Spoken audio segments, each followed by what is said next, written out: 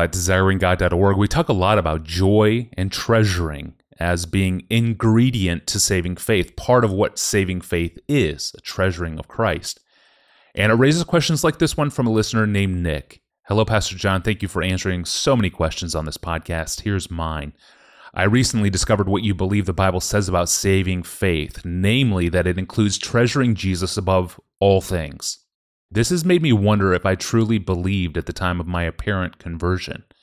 I saw growing signs of holiness in my life after my apparent conversion, and obeying God has been the number one pursuit of my life for years, but I don't recall being aware of my desire for God Himself in my heart over the early years after what I think was my conversion. If I did not begin treasuring Jesus when my apparent conversion happened, was I really unsaved? Pastor John, what would you say to Nick?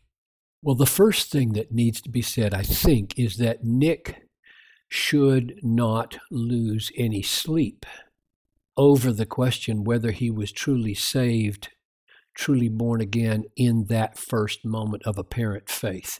The all-important question for all of us is the question of right now. Do we embrace Jesus now as the Lord and Savior and supreme treasure of our lives?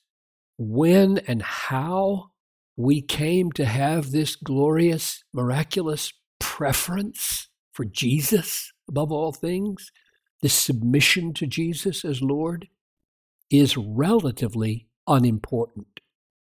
So many Christians trouble themselves about this. When I was 6, I put faith in Jesus, I think, but I'm not going to stake my life on that. No way would I say, if I wasn't a Christian then, I'm not now, or something like that. I think it was real, but I can't base my assurance or my hope on that. It's John Piper's present relation to Jesus that's all important.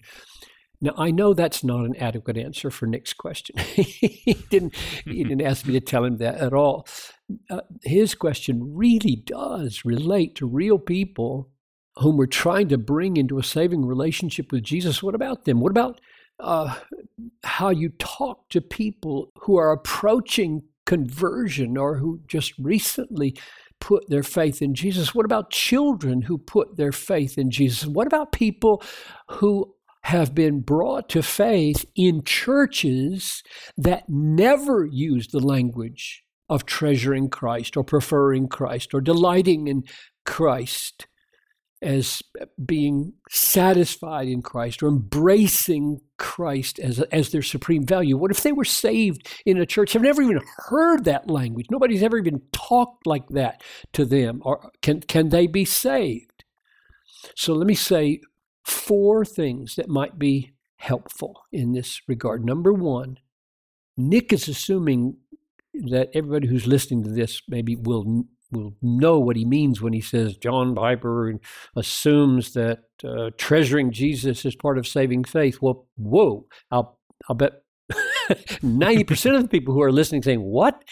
I don't even know what that means. So here, let me clarify that. I do believe that saving faith includes receiving Jesus. That's John 1:12, to as many as received him, believed in his name. So receiving Jesus. Saving faith includes receiving Jesus as the chief authority in one's life, Lord, the chief benefactor of one's life, Savior, and the chief value of one's life, treasure. Yes, I believe that's what saving faith does when it welcomes, embraces, receives, trusts Jesus. Now, I would say that because Jesus said, where your treasure is, there will your heart be also. So if he's not your treasure, your heart's not with him. And Jesus illustrated conversion with this parable. The kingdom of heaven is like a treasure hidden in a field, which a man found. He found and covered up, and in his joy joy. He sells everything he has and buys that field. Now that is just a summary statement of when you discover the preciousness of King Jesus standing there ready to come into your life.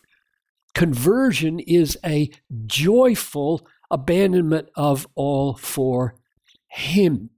Jesus underlines it with two amazing statements. Matthew 10:37, whoever loves mother or father more than me is not worthy of me. Whoever loves son or daughter more than me is not worthy of me. And Luke 14:33, any one of you who does not renounce all that he has cannot be my disciple.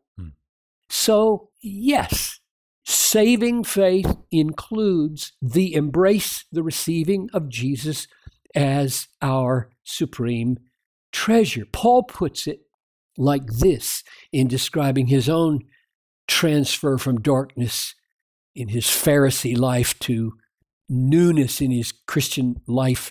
Philippians 3:8, I count everything as loss because of the surpassing worth of knowing Jesus Christ my Lord. For his sake I have suffered the loss of all things.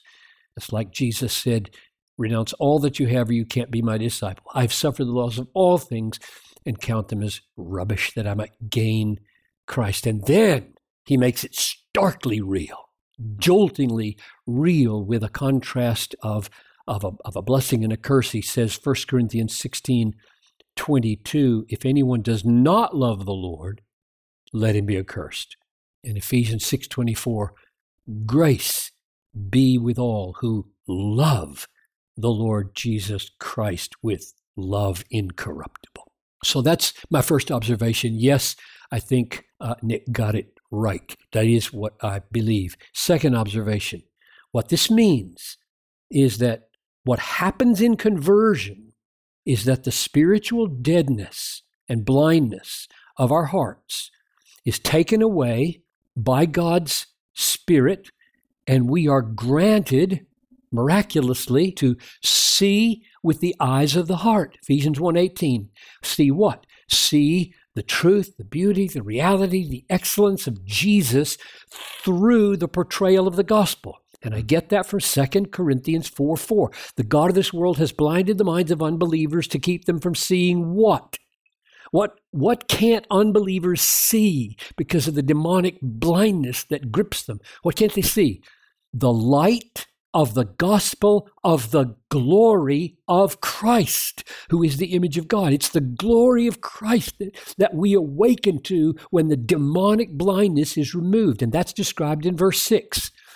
The God who said, let light shine out of darkness, has done that. He has shone in our hearts to give the light of the knowledge of the glory of God in the face of Christ. In other words, the glory and beauty and excellence and worth of Christ himself in his saving work is the greatest good of the gospel.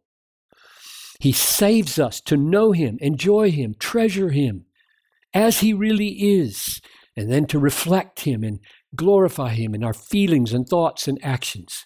Just two more observations.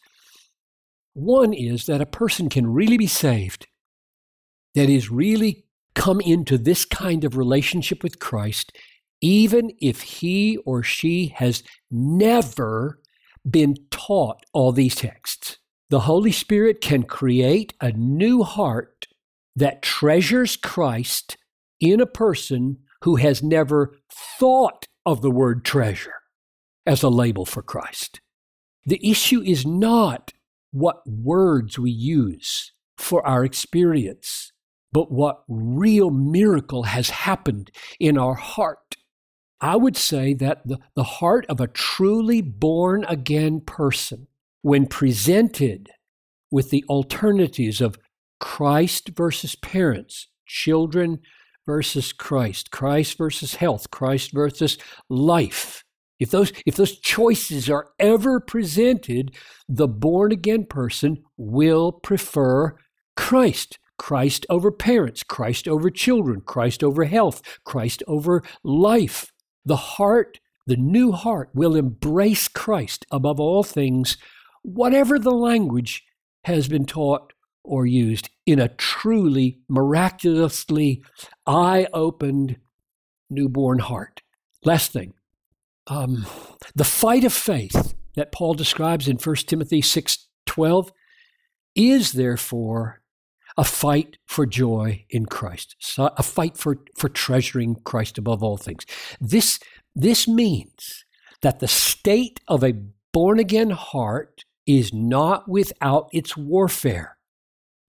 Faith can be stronger or weaker, the Bible says. That means that our sense of the beauty and worth of Christ can be lively or dull. Our calling at those times of dullness is to look to Christ. Look at his amazing sacrifice and his paths of triumph. The Lord who judges the hearts of men knows our true condition. He knows the treasure of our hearts. 1 Corinthians 4:5.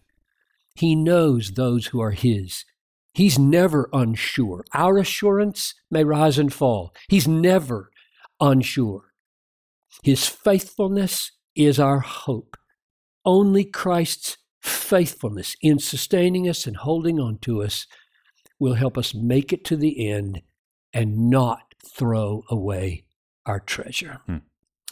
Thank you, Pastor John. Excellent question. Nick, thanks for sending it in to us. And if you have a question for Pastor John, email us, askpastorjohn@desiringgod.org.